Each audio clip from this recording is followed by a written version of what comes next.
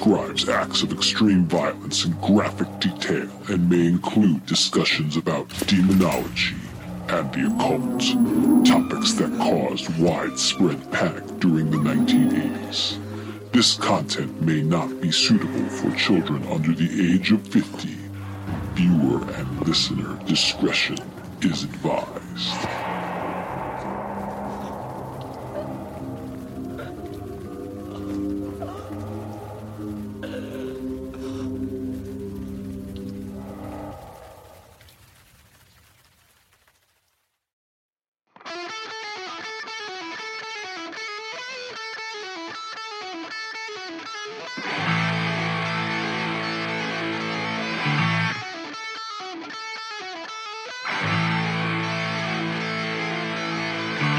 Welcome to The Grog Talk with your hosts, Dan and James.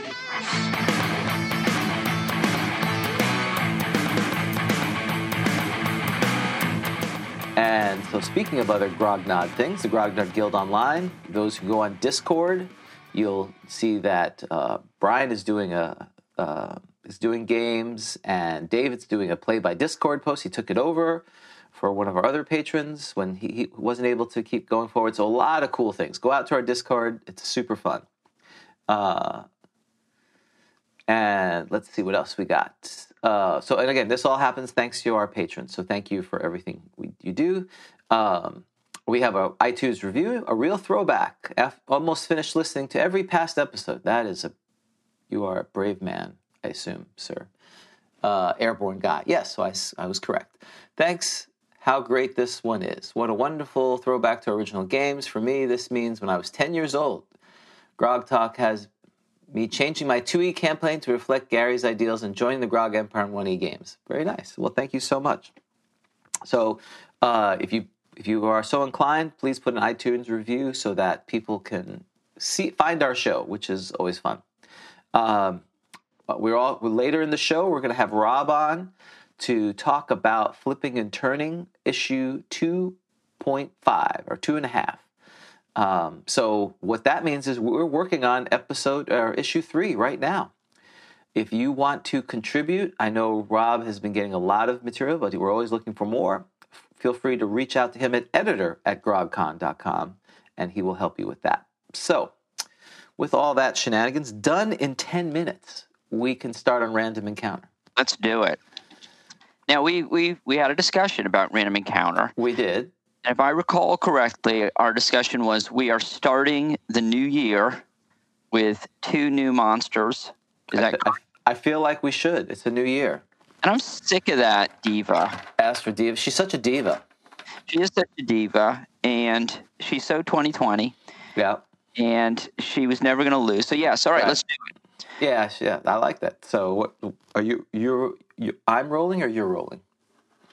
Well, how about I roll 1 and you roll 1? Okay, this is why it's already better.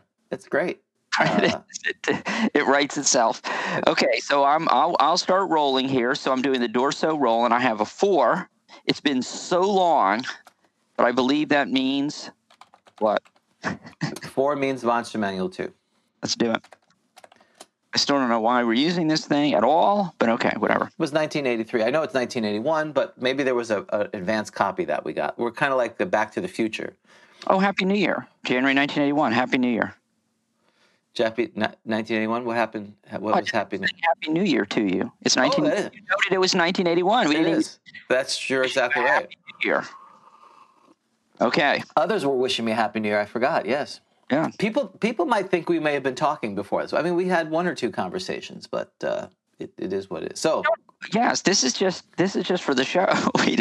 We are the Penn and Teller of first edition D&D podcasts. You know, we work together, but it's not like we like each other very well. Right, barely. We barely tolerate each other. It's like, Tim. All right.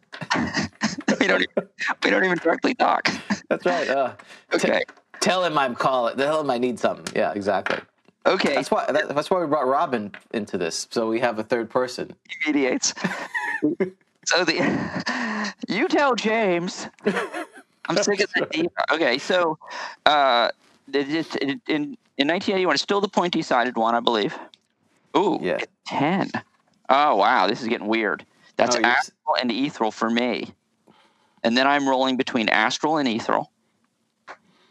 It is a 3. That is the astral plane. That's not the superhighway, correct? The The superhighway. astral plane is the superhighway. So, See? see, 2021 has not fixed that yet. Some things don't change. The ethereal plane is the thing that surrounds the inner planes. The astral plane is the superhighway to hell or stairway to heaven. Yes. I switched them around. Okay. So now I need a. Oh, that's right. Because usually you actually do the rolling and I do the looking up. That's fine, but this is good. I trust you. It's the new year. It's a jubilee. You're my distress for your dice rolling. I've put you in the dice rolling jubilee. I've wiped all your debts. For this, from now, I think all your dice rolling is completely up and up. It's a clean slate. Thank you. All right, it's jubilee. You're welcome. And it's a D8 and a D12 then to get the 2 to 20, right? That's correct. God forbid we do 2 D10s because we know that's a different bell curve. Okay. That's right. 8. Oh, basilisk. Have we had a basilisk? I don't think we've had a basilisk. Okay. But I'm going to look it up just in case. How do you spell it? Basilisk? E-A. Oh, we should have, in addition to that, we talked about having a D&D Jeopardy, we should have a D&D spelling bee. Yeah, well, I would fail horribly. Huh? That would fail horribly. I know, that's why I suggested it. Okay, basilisk is Basilisk. That was basilisk. Close. Basilisk. Well, see, I see basil. Like Saint Basil. Oh. Am I mispronouncing anything? Is it basilisk? No, I don't know. Basilisk. That's a good question. What I'm working on now is to see if my advanced. No. Okay. As far as I know, we have not done basilisk, so we're going with it. And there's an asterisk here, which I must read. These creatures do not travel on the astral and ether planes. But that's probably what I'm thinking. The Gorgon is like this. But their perceptions and magical attacks forms extend there. Their possible appearance applies only to interactions with the prime material plane. Otherwise, ignore the result and roll again. Okay. We're on the prime material plane, right? Their possible appearance applies only to interaction with the prime material plane. Wait, I don't understand that. So if I'm on the astral plane, right, and my DM is rolling a random encounter, and he gets basilisk, yes. What does it mean to say their possible appearance applies only to interaction with the prime material plane? You will not find a basilisk floating in the astral plane. That's what they're saying. Right. Will only if wherever the astral plane connects to the prime material plane. So you're deciding and how you're rolling a random encounter as the party approaches or is leaving the prime material plane. This basilisk encounter would be applicable. But if you were on the highway, you would not be running into a basilisk basilisk. So these creatures like the basilisk and I think the Gorgon is here too somewhere, isn't it? I don't know. And the Gorgon, anything, because it's their vision, their petrification is what extends into the astral plane. That's what they're saying, not them physically. But doesn't it extend into the whole? So is there only parts there? They're on the prime material plane. So what you're suggesting is there's only parts of the astral plane, right, where it can extend its perception? Yes. That's my understanding. That the astral plane there's again, and I'm sure if I read the Manual of the Planes, which is a book I've heard that's going to come in like 5 or 6 years. Yeah. We don't have it now. Oh, I guess I can go to Deities and Demigods because that is a legitimate book. If you look on page 115, it's story time with Dan and James. And I feel like we've done this we've done this story a million times. Yeah. So there's the right. So there's the astral. Well, people are saying basilisk. So again, really? for those who come with an Orthodox tradition, there's Saint Basil. So that's why I'm stuck with basilisks. That's so. Please don't appropriate my culture. So do you see here on page 115 on the deities and demigods, non-Cthulhu version. I do. And you see how there's like a little line that goes into the prime material plane. So the intent is that there are gates that you could walk into, whereas the ethereal plane kind of is all around the prime material plane. Oh, so basically like the entranceway. I see what this. Thank you. I like this. This visual helps. So what you're saying is you've got to be basically like at the toll booth, the beginning of the highway. Right. It lays down on top, the start. So you launch from the prime material plane, and so it's like on re-entry or exiting. Right. So they flying. That's the most dangerous part, isn't it? The taking off and the landing. Exactly. Oh, I see. And because this is interesting. It could be a. That's right. Saint Basil was known for his gaze that turned heretics to stone. That was in the Apocryphal, if I remember correctly. But we don't. The Greeks don't follow that. But Saint Basil, the stone maker, I thought he would turn heretics to stone. That's what they're saying here. Oh, or is it Saint Basil? Well, it depends if you're in England or the U.S. In the States here, we say basil. No, right? Well, basil's like the herb. Right. Well, they say basil for the herb. I say basil. Well, that's right. I guess. I don't know. I say basil. So, yes, Grog Talk, talking about the etymology. Is it what is it called? The word, the origins of words. Wordology. Yeah, wordology. James, if you turn to 117, this gets interesting. As it always does, if you turn to page 117. Yes. And then there's an asterisk next to basilisk. And it says, these creatures. Now, it's almost going to line up. Okay, hold on. So I want to compare this. It says, these creatures. Oh, gosh, I got a kitten. These creatures' perceptions extend into the astral and ethereal planes, as do their magical tax forms.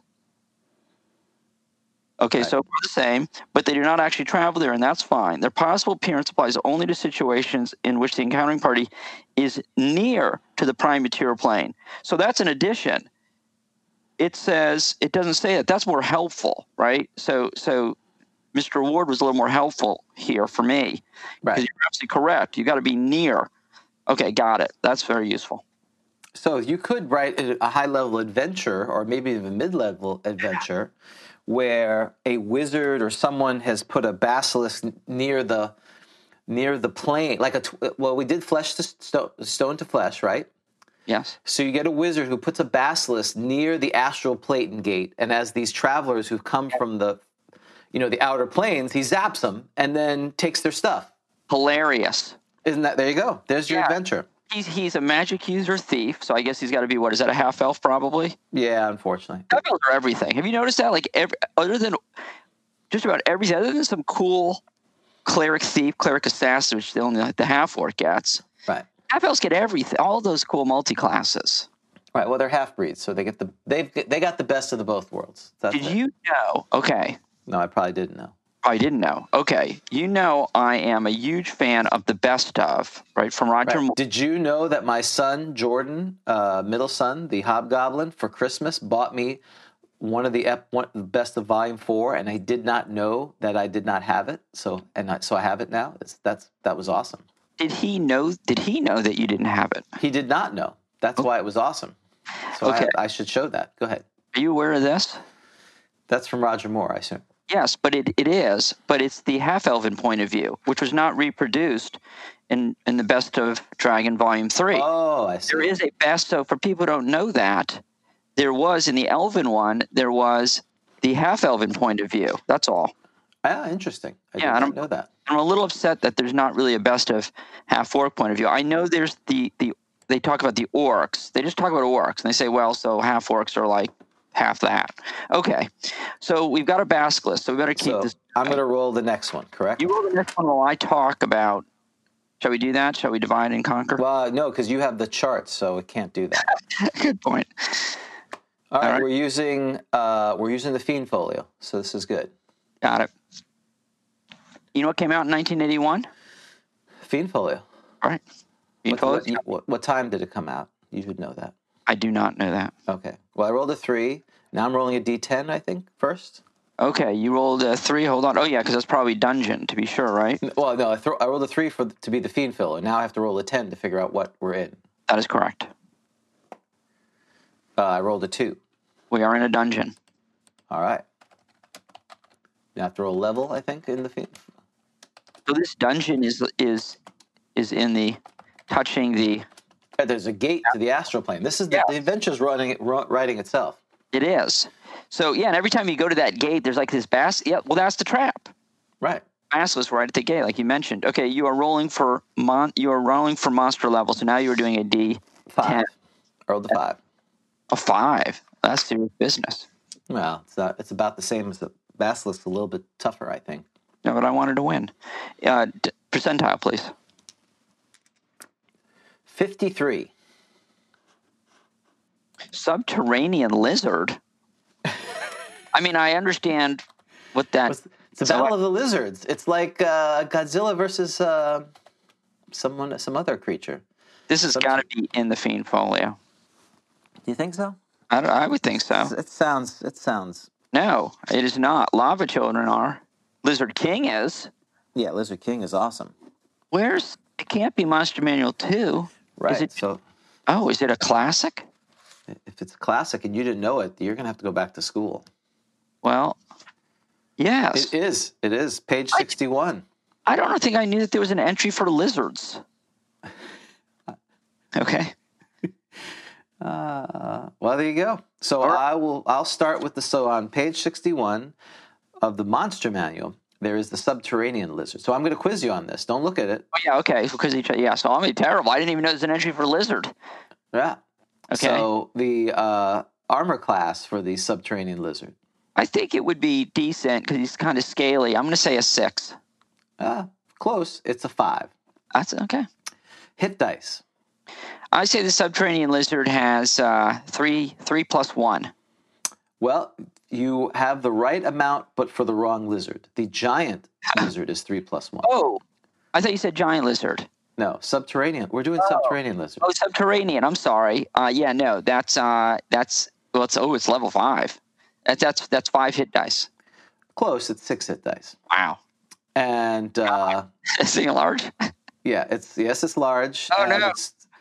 Well, you're right. It's large. It's 20 foot long. So it's the second least powerful lizard. There are 4 types of lizards. Guess all 4 lizards. There you go. Now we'll start. The second least powerful? That's right.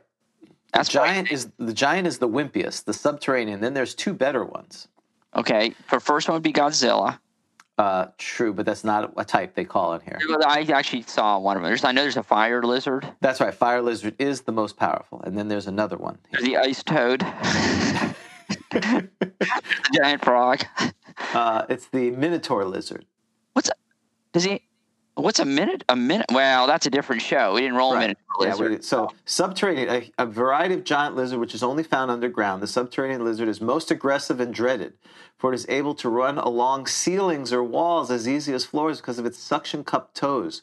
Worse still, its horrible teeth inflict great wounds, and it can cause double damage on hits when it clamps both jaws firmly on its victim on a 20.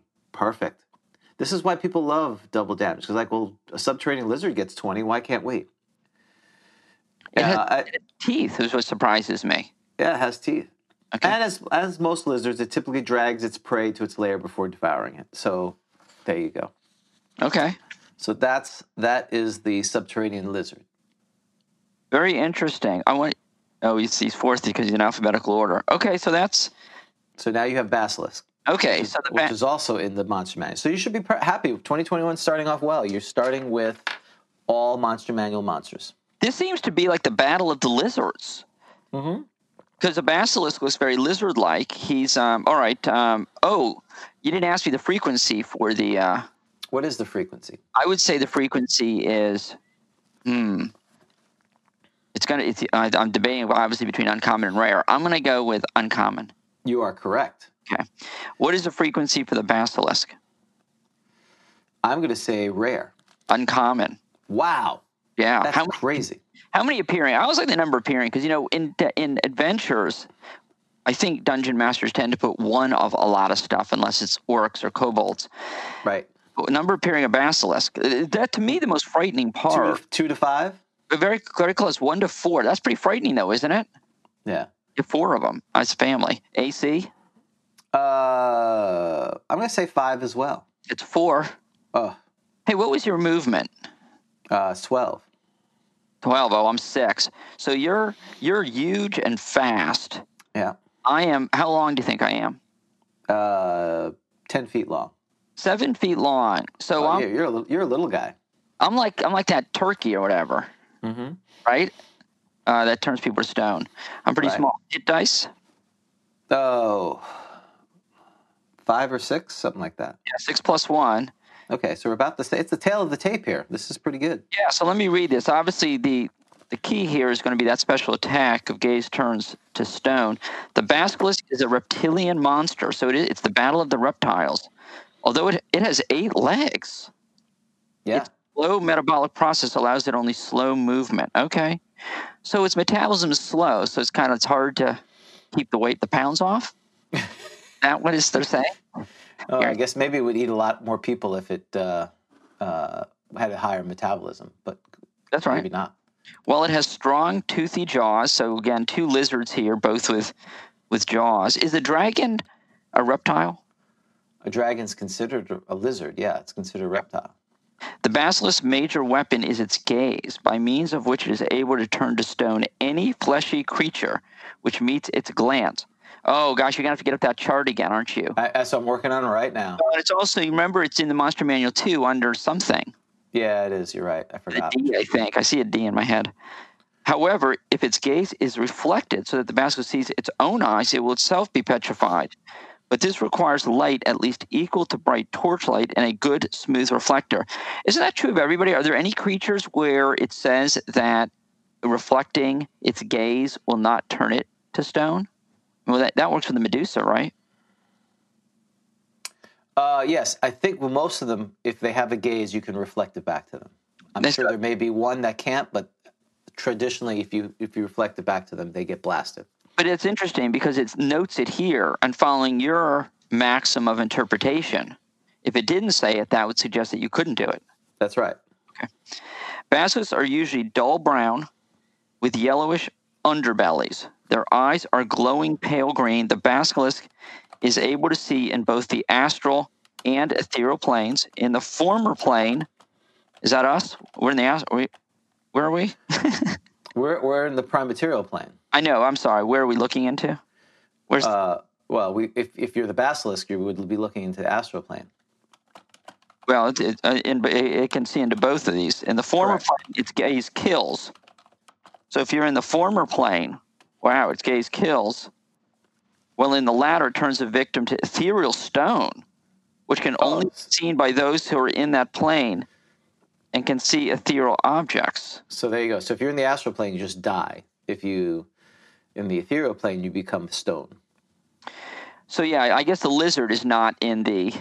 No, we've said I think the setup is the basilisk has been tethered somewhere to look into the astral gate.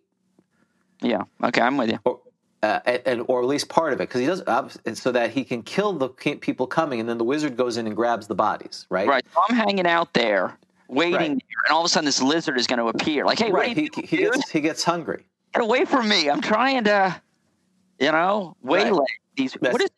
That's what's happening. What does it mean to be ethereal stone? The latter, it turns victims to ethereal stone, which can only be seen by those who are in that plane. Yeah. What does that mean? What is ethereal stone? Well, it's stone that's on the ethereal plane. That's my guess. Because the ethereal plane is quite different than the astral plane. Okay, so if I'm in the ethereal plane, then and he looks at me. Why does it? Because it says he can go to the ethereal plane. He can look at where's the ethereal plane? It's the one that surrounds the inner planes. Oh, so it's always the ethereal. So unlike the astral, which is just you've got to be at the entranceway at the toll booth. Sorta, yeah. The ethereal would be it's everywhere. I'm not sure this is the most accurate, but for my little head, I look at it like, when on the Lord of the Rings movie, when Frodo puts the ring on and you have the funky, everything's reverse Polaroid looking, right? It's right there. That's the ethereal plane. It's in the same parts. It's permeates like the shadow world. So in other words, I'm stuck. So when it says that, I'm stone now. So if I'm like, hanging out in the ethereal plane, and unfortunately this basilisk, and what's interesting is if I'm in the ethereal plane or I'm in that astral plane part that's touching the prime material, do I see the basilisk even as a strange sort of, or is it just like, hey, what's going on? Where, the astral plane or the ethereal plane? Oh, you gotta be kidding me. Okay, let's go with astral. I mean, I gotta be able to see. I gotta see its gaze. So I'm coming now, exiting the astral plane. I'm getting ready to get off the astral plane, and you've got your basilisk that's hanging out in the dungeon. I'm coming to the gate. Right. What do I see? I see the basilisk? So my version of this, which may not be correct, is Bill and Ted's Excellent Adventure. You know how they're flying through the telephone lines? Yeah. And there's like a tube. That's the astral plane. It's a tube that drops you off. So as you get close to the gate or wherever the entrance is to the prime material, you see that little portal. Whereas the ethereal plane is like Lord of the Rings. When you put the ring on, you see everything negative, reversed. So, but when do I see? So, and it's like that at the bank where you stick that thing in. So that's the astral. Right. Yeah, that's right. It's a tube. Right. It shoots you to, and all these. My idea is that all these tendrils eventually get to the superhighway that takes you to the outer planes, and then once you're close to the outer planes, there's exits that go off. Now, highway to hell, highway to the abyss, highway to whatever. So I guess So as you're approaching the portal to go back in the prime material plane or the exit, the basilisk, you'd be able to see, you could potentially see the basilisk. Whereas in the ethereal plane, you see both. You can see there's there's this idea of a border ethereal. Before you go deep into the ethereal plane, you like step over and you can like see like in a translucent thing into the prime material plane. I guess my issue though is, am I like coming to this opening? I'm coming down this tube and I see this basilisk. I'm like, oh crap. Or am I, even before I see the opening, are the basilisk's eyes sort of peering through? Like, do these what are they? Yes. Yeah. Technically, well, it depends how far you see. You may not be able to see it. His gaze extends into the astral plane. So there may be an opportunity where your own vision is not far enough and you get blasted by it. But you have to meet its gaze. So at some point you have to see it. Or at least its eyes. Right. I just see these pale green glowing. I'm like, oh crap. Exactly. Yeah, that's basically. I'm like getting ready to get off the astral plane. I turn and I see these two little. So that's what's happening. These poor dudes that we're setting up at this gate. They're getting off at their exit. Like you said, you see these exits, right? All right, exit 49 to this dungeon. I'm getting off. And right as I'm getting off, I see these. I turn and I see these green. That's right. It's like Wet and Wild. I'm going down this slide, and right at the last. That's right. That's exactly right. Okay. There you go. There we go, George. I think you got it. I knew he'd get it. There you go. That's right. I've got your version anyway. Well, and you've been pretty good at keeping my version. No one is saying James is completely off board. Who taught you that, James? Where did you learn that? He's an idiot. James, this dude. I'll be at a convention. Who taught you that? Well, I'm gonna say that everything. That's right. That's the good news is there's no specific. If you stick to the Holy Trinity of books, and you don't use other sources, tell me where in those three books does it have a different explanation? I think you brought up a great point. I was thinking about this the other day, which is when you stop with, or at least let's say the four, right? Because we'll include deities and demigods. You stop with the four. It is liberating, isn't it? It allows you that freedom. I like that you can have the astral one way, I can have the astral another way. I like stopping at the four and not having so much canon. But okay, it's time to fight it. Right. So I have and so we will be using the gaze attack rules because this was kind of a thing back in the day. There weren't rules until they codified it. Well, because everyone, of course, every fighter, every person attacking the gaze creature would be like, oh, I'm not looking at it. I'm totally averting my gaze. Well, what happens then? Blah, blah, blah. So they came out, and I think you were right. I feel like you're right. There's somewhere in the Monster Manual 2 is the gaze attack, which is something to have because there's a lot of things that do gaze. But they reprinted on the new Monster Manual screen. That's what I'll be using. So yeah, it's in Dracolisk.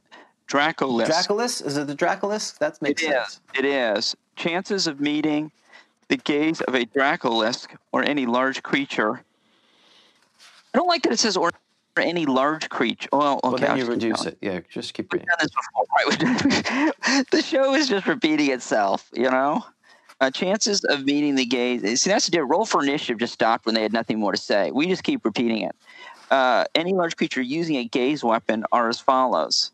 Add one if, see, there it is. Add one if the creature is man-sized, such as Medusa. So I am man-sized. I'm 7 foot. Oh, well, I'm medium. I'm 7 foot. Yeah. So Medusa. And 2 if the creature is small. So that's right, because we've had this whole conversation about adding. So characters, so chance of meeting the gaze. Okay. So there you go. So that's on page 55 of the Monster Manual 2, or on the new quote unquote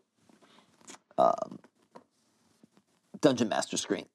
Okay. So we're ready for surprise. That's the first thing we got to do. Okay. We have normal surprise rolls. So I'm rolling a d6. And I'm going to state before we started that you are correct in your assessment, that you can only be surprised by the number of the pips of the dice that you could be surprised by. There, are you happy?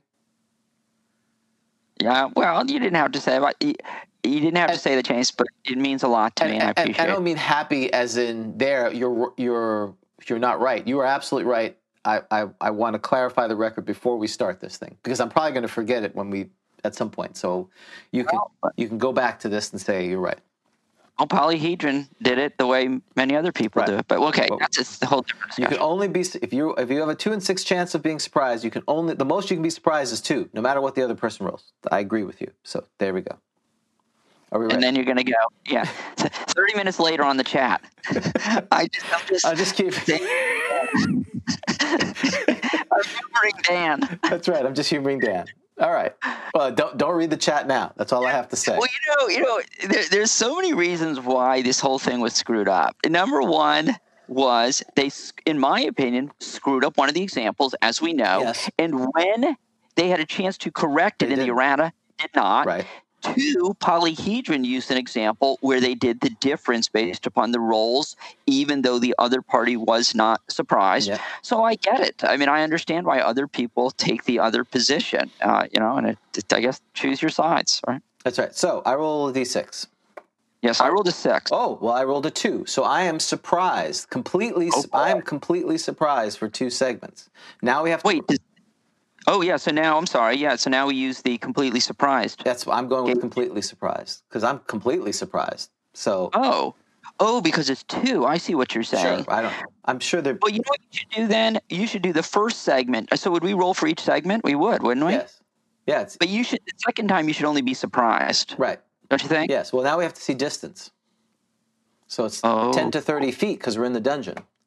Right. We are 30 feet apart. So you're staring. I come around the corner and you look at me. I go, whoa, not him. You're on the ceiling. You're walking on the ceiling. You're on the ceiling. And I'm looking up at the gate. You're like, what's that like magical? Why is that shimmery? You're intrigued. I am intrigued. This shimmering. You're like, what is that? So you walk over. I assume. So we're literally saying it's a 10 in 10 chance because it's completely surprised. Based on the chart, completely surprised is 9 and 10. How big is the creature? Man-sized or small? Yeah. Well, okay. Time out. I can see what you're saying, but isn't this designed for? Oh wait. Why is this? Does this depend upon the size of the creature too? No. Do we think these additions are based upon whether you're like eye level to eye level and things like that? No, I think it's in relation of you could, like a giant dinosaur, you may not even see its head, so that's why it's 40 feet tall. You may not see its head, so if you're normal size, right. That's why you'll be able to see it. But I get your point. Oh, I see. You think it's based upon like head location. Just if you're big, it's hard to see. It's not just because it's high. It's just it's hard to see. It's Right. Okay, fair enough. Well, and you're trying to. The idea is you're trying to attack the creature. So if it's a giant dinosaur, you could attack it in places without seeing its head. Whereas if it's a small rabbit with a gaze attack, you got to attack it. It's right there. Its eyes are right there. That's my version. Well, it does say add 1. That would be 10 and 10. Wow. Right. So I'm Show moving along. So yeah, I'm going to roll my saving throw. So page 75. Oh, excuse me. Page 79. The DMG. 6 hit dice. Petrification. Correct. I need a 12. Yeah. I rolled a 3. It's like a Mike Tyson match. That was it. Don't call It was it over literally one segment. That's poison's good. Petrification's pretty good too. Oh wait, you got to pray your deity. Oh yeah, before I die. Yeah, that's true. The lizard deity. The Lizard King. 96. No Lizard King. I didn't even get to use mine. I'm showing my original Dragon 74. People are asking about the Dragon combat computer. Sure, you could just in later editions roll higher than the target opponent's armor class, which was ascending, and add your bonuses. That's easy. No, you need a combat computer, which allows you to figure out what role you need, where you assign things. It's so much cooler. So you're suggesting the guy who invented the combat computer, like a couple years later, someone was like, well, why don't you just do this thing called THAC0? And he's like, oh, crap.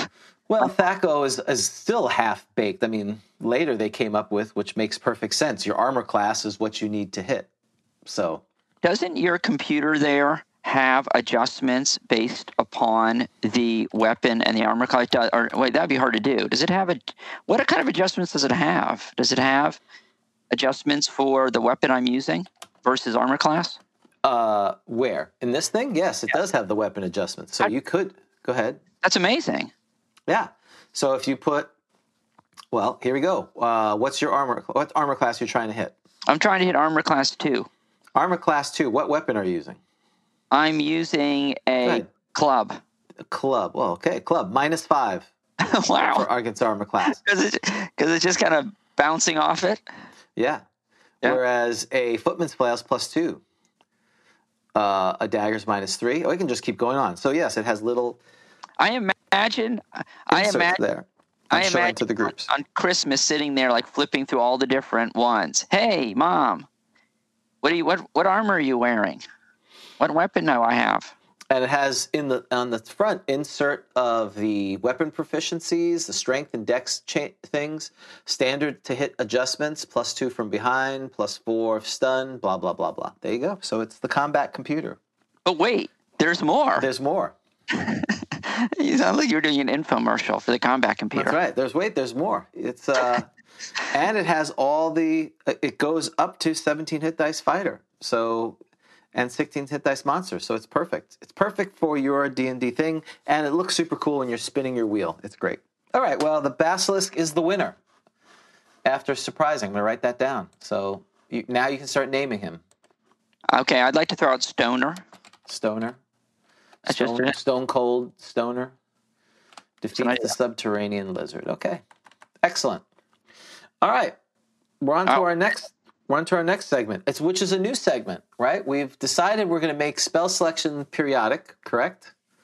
Yeah, we kept getting the same. We couldn't remember what spells we had done, and we kept getting magic user. We never got illusionist. So yeah, we're going to do. And I always wanted to do miscellaneous magic. And what's the name of this segment? Miscellaneous magic. What are you talking about? Okay. You were. I think during the pre-show you were wanting some other name for it, but we're going to go with miscellaneous magic. Correct? See, you said that I wouldn't be able to help myself and bring it up. But the reality is, James, you were talking about you, weren't you? Yes, that's true. When I say you, I mean me. So okay, I'm going to say what I wanted the name to be, and we'll see if anyone on the chat. Well, they want Baz. Baz. That's a good one. Yeah. Baz the Stoner? Baz the Stoner? Okay. I'm going to write these down. If you put it on Discord or go to, who was Thomas, what was the guy from Fast Times? Sean Spicoli. That's what. Sean Penn, but what was his guy? That's who it should be. That's the name. Totally. He orders the yeah. Right, he orders the pizza. That's right. So I wanted it to be called Ill-Botten Goody. Ill-Botten Goody? So the question is, does anyone know where that phrase comes from? Ill-Botten Goody. No, I didn't. I still don't. I mean, it's a play on ill-gotten booty. Yeah. Ill-Botten Goody. No one? Oh, it takes a few seconds. They may have just heard it. So are we rolling on all the magic items or just the miscellaneous magic items? I think just miscellaneous. I mean, I don't want to talk about a sword +1, do you? No. No, I don't either. I think we did this segment once and we got like dagger +1 or something. No, it's called miscellaneous magic. What about rods, staves, and wands? Oh. Yeah, you're right. We better. What about rings? It's like now all of them. Yeah, we're just gonna have to use chart 3, and we'll worry about swords and when we get to it. Okay, fine. Chart 3. All right. You want to roll? No, you roll. Okay. Roll percentages. Okay. Here we go. 7. Oh, Potion. potions. I like that idea. Okay. Now you want to roll? Sure. See how well we get along? That's right. This is a new year. Mm-hmm. So I have a new lease on life. The plague came, and I made my saving throw versus disease. I was pretty happy. Death magic, 64. Oil of etherealness. Oh, that sounds interesting. Yeah, let's go there. Think about that. I better write this down, because when we get it again, you'll be like, what did we do? But that's the charm of the show. It's something of the show. Oil of etherealness. We are on page 126 of the DMG. Right at the bottom. Right at the bottom. And this is about the ethereal plane. How the dice don't lie. They don't. This potion is actually a light oil, which is applied externally to the dress and exposed flesh. So it's like a bomb. I got to rub it all over me. Yeah, it's like baby oil. Oh, I hope it doesn't smell. I'm sure it does smell. It then confers etherealness. Mm-hmm. Wow. In the ethereal state, the individual can pass through solid objects, sideways, upwards, downwards, or to different planes. Mm-hmm. Wait, I can go to like the abyss with this stuff? No. Oh, that's not sorry. You're shaking your head. Is it another lesson? Okay. I'm just going to put up every time the picture, what the ethereal, and just keep that page open. 115. Yep. I'm going to 115. There they are, the outer planes. Oh, okay, I gotcha. The ethereal wraps around the inner planes. Inner planes. Yeah, but so it just says, but why does it say, it says that, or to different planes. All right, whatever. Naturally, the individual cannot touch non-ethereal objects. So what you're saying is, when it says, all right, I'll just keep going. The oil takes effect 3 rounds after application, and it lasts 4 + 1 to 4 turns unless removed with a weak acidic solution prior to the expiration of its normal effective duration. It can be applied to objects as well as creatures. 1 potion is sufficient to anoint a normal human and such gear as he or she typically carries, 2 or 3 weapons, garments, armor, shield, and usual miscellaneous gear carried. Ethereal individuals are invisible. Compare phase door spell and travel in the known planes of existence here and after. Okay. So let's talk about, so I rub this stuff on me. Yeah. Obviously, the benefit of this is I'm passing through stuff, solid objects, right? Yes. Well, that's one advantage of it. 2, you can't get attacked. 3, you're invisible. You can't get attacked by things that are on the prime material plane. Unless they have a gaze attack, like the basilisk could attack you. Yeah.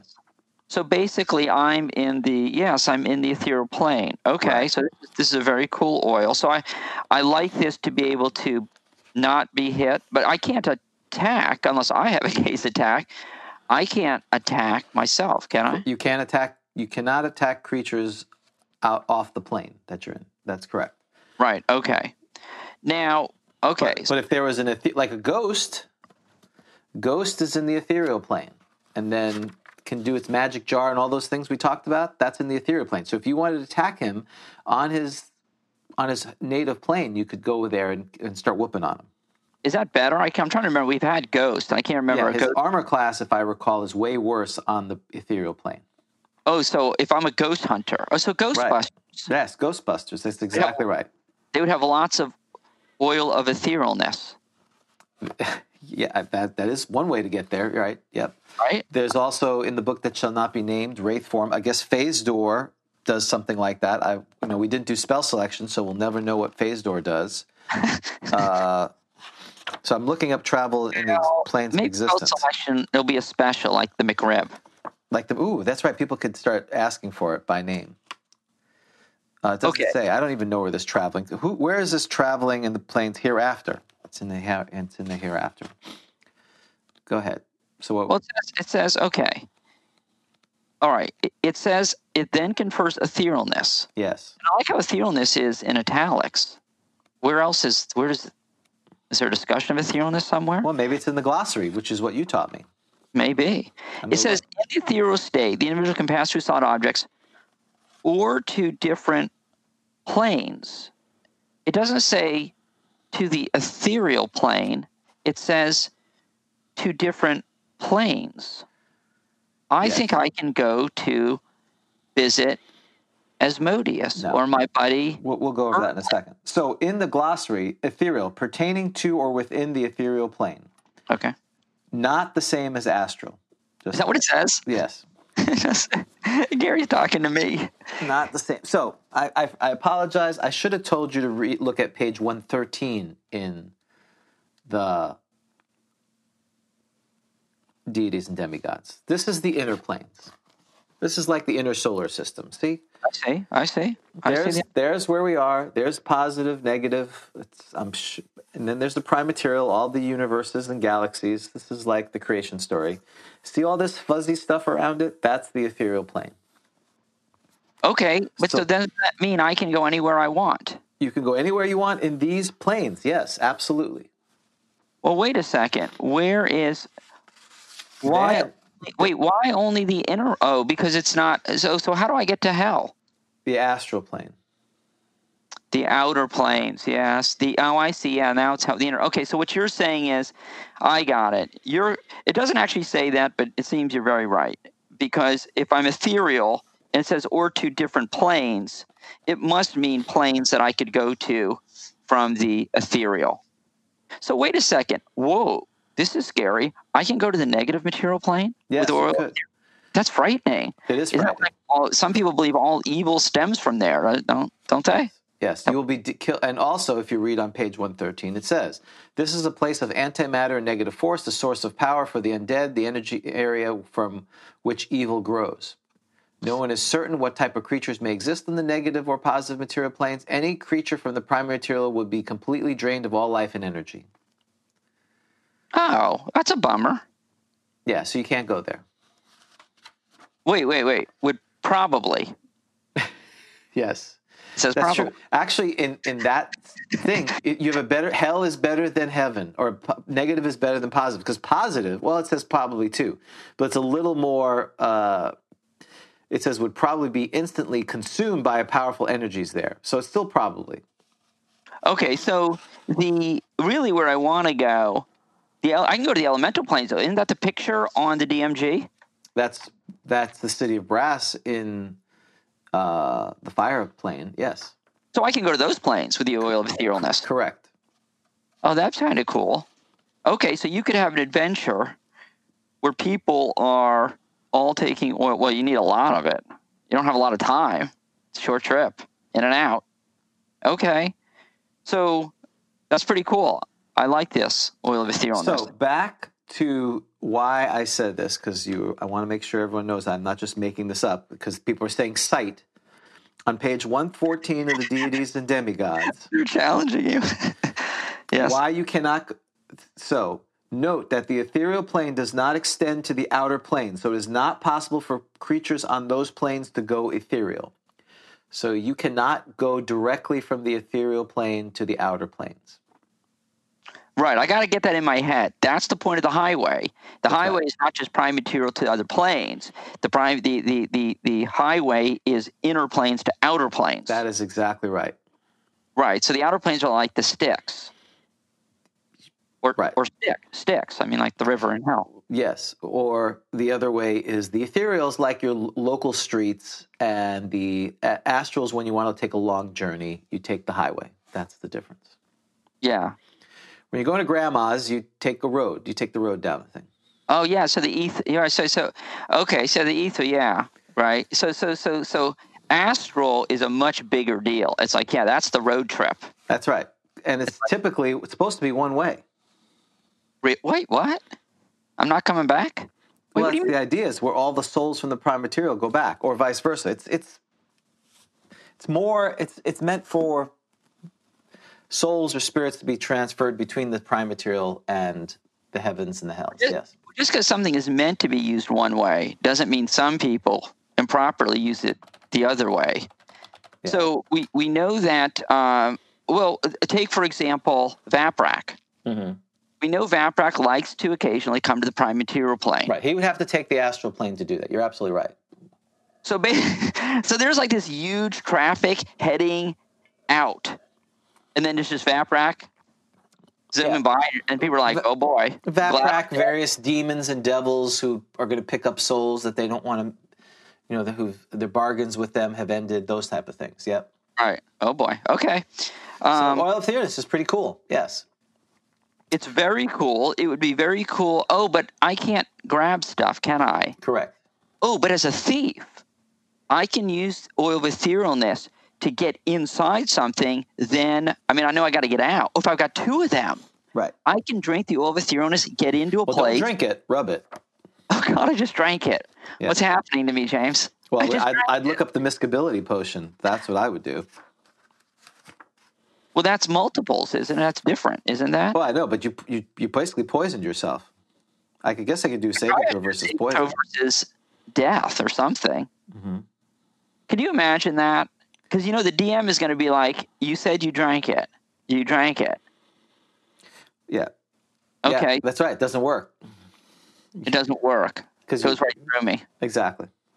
So I'm going to rub it on me, and I'm going to pass through. Yep. Then let it go. Mm-hmm. Grab the stuff, the jewel. Rub, not drink. Rub it all on me. Yes. And then get out of there. Correct. So the other part that's interesting, and then we need to move on, is that I'm a fan of people want their potion to stop whenever they want it to stop. Like, and again, I go back to unless the potion or oil says a way for it to stop, you're invisible until you do something to stop it, if it allows. There's like gaseous form. You can't just say I'm ungaseousing myself unless there's a way, unless it says you can stop it beforehand. It's like the sword. You've talked about that with the sword and being lit. You feel you have to sheath it, right? That's right. It's unless it has a way to stop the power from being stopped, you can't. So it's I agree with that. Right. I mean, if you take a medicine, you can't be like, I want this medicine to stop. Exactly. Well, people have that with magic too. It's like, oh, well, the magic user died. Why hasn't the spell disappeared? No, the spell has been cast. It's there. Unless you dispel magic or it ends, it keeps going. So anyway, what I like about this one is that it says it lasts for 3 rounds and then 1 to 4 plus 1 to 4 turns, unless removed with a weak acidic solution prior to the expiration of its normal effective duration. So what does that mean? So when you're in the ethereal plane, you had to bring a weak acidic solution, like what, vinegar or something, or? Yeah. Thief is doing, so that's right. So this is awesome. Yeah, so the thief is bringing, a weak acid, right? And he rubs it. He's awesome, isn't he, or she, right? Right. Rubs it on himself or herself in the ethereal plane, because you're not doing it in the plane. You're in the ethereal plane now. Right. You have to rub it on yourself, and then you become not ethereal. And you hope you don't get attacked by something. Correct. Right? Or that, right. Okay. There you go. So that's interesting. I find that interesting. So a pro tip would be, if you get an oil of etherealness, bring something acidic with you, lightly acidic. And don't drink the oil of etherealness. Don't drink. That's right. Don't drink it. Put it on the label. Yeah, don't drink. Do not drink. On there, because it's a potion. It's gonna be confusing, right? You got to have a warning label on there. Do not drink. Apply directions. Applied to outsteer your body. Whatever they say on those warning labels. Exactly right. Exactly right. Okay, that was fun. Not that it shouldn't have been. That's right. It went better than Dagger +1. That's right. That would have been easy. All right, best of January 1981. We wanted to talk about it. It is January 1981. And so, James, I know this is going to shock you, but I was able to find a book on events in 1981. Hold on. Does everyone see that? Oh, yeah. Okay, cool. For just about $6. That's a steal. I know you're shocked. When was it printed? 1979 or? Question. 2020. Wow. It's stunningly, it's print on demand. They're not keeping inventory of this. Okay. I'm going to mention real quickly some of the things. You tell me if these mean anything to you. January 1, Greece joins the common market. Oh, thank goodness. Look how it's worked out for them. January 2nd, the serial killer, Peter Sutcliffe, the Yorkshire Ripper, is finally caught after a 6-year manhunt. Remember the Yorkshire Ripper? No. I like Yorkshire pudding. Do I like Yorkshire pudding? I've heard of it. Remember Joel the Ripper? The Yorkshire, isn't that a dog? Yorkshire Terrier? Yep. Yep. The third, HRH Princess Alice, the last surviving grandchild of Queen Victoria, dies at age 97. That's pretty boring. Here, January 4th, 1981, the most expensive Broadway play to date, Frankenstein, opens and closes the same day. Wow. Due to poor reviews. I know. I remember that. No, I don't. Oh, I like this one. January 6th, the results of the U.S. Electoral College are announced. Why are you laughing, James? Was there riots there? What happened? Carter. Yes, Carter. A Carter mob. Carter whips his followers into a frenzy. He sends a telegraph to. Yeah. Has a conference call with folks. Yes, he sends a giant peanut into the Capitol. The giant peanut sits in the speaker's chair. That's right. So that was ugly back then. I remember that. That was horrible. Yeah, a great peanut butter everywhere smeared on the walls. They were smearing peanut butter on the walls. It was terrible. Yeah, it was. Oh my gosh! I'm so glad that people taking Polaroids. You know, they were taking Polaroids of each other. Yes, had a little Polaroid. A Polaroid of it. Yeah, it comes out the little. Like comes out the little. Okay, let me see if there's anything. We thought it would never happen again. You know. I don't think it ever will. On the 11th, the Iranian government accepts the return of $11 billion of seized Iranian assets as ransom. So there's good news, James. The hostages are coming home. Yep. And on the 12th, the TV series Dynasty, starring Joan Collins, begins its 9-year run on NBC. And on the 14th, oh, wait, no, I'm getting past that. All right, so I better stop. I'm getting into the future. Yeah, don't get in the future. We'll talk next time about, and real quickly, I know this is fascinating. It has a lot to do with AD&D. Let me tell you the lineup for tonight. Okay. January 9th, 1980 on TV. You tell me which one you're watching. 81. I'm sorry, 81. Well, there's 3 channels, basically, so it should be pretty easy. See, I'm still saying 1980. It's so weird to get out of 1980. We don't want no more 1980. We're done with that. I write them on my check. I'm writing on my checks 1980. Okay. On CBS at 8 p.m., The Incredible Hulk. Oh, Incredible Hulk, Lou Ferrigno. You got to tell me which one you're going to watch. On ABC, 8 o'clock, Benson. Remember Benson? Oh, yeah. And on NBC is Sanford. I guess the sun is gone. It's just Sanford. What are you going to watch? The Incredible Hulk, if I'm... Are you? I'm watching. I would probably watch Benson, in all honesty. Benson was good. Robert Guillet, right? Yes, that's right. Yeah, it was a spinoff of what show? Oh, it was The Governor. Wasn't he the governor's butler? Yes. Well, yes, but what was the show? I think I've got it right. I could be wrong. Wasn't it a spinoff of Soap? It could be. You're right. Yeah, Soap. That's exactly what it was. The comedy Soap. And then at 9 p.m. is The Dukes of Hazzard. Oh, yeah, I'd be watching The Dukes of Hazzard.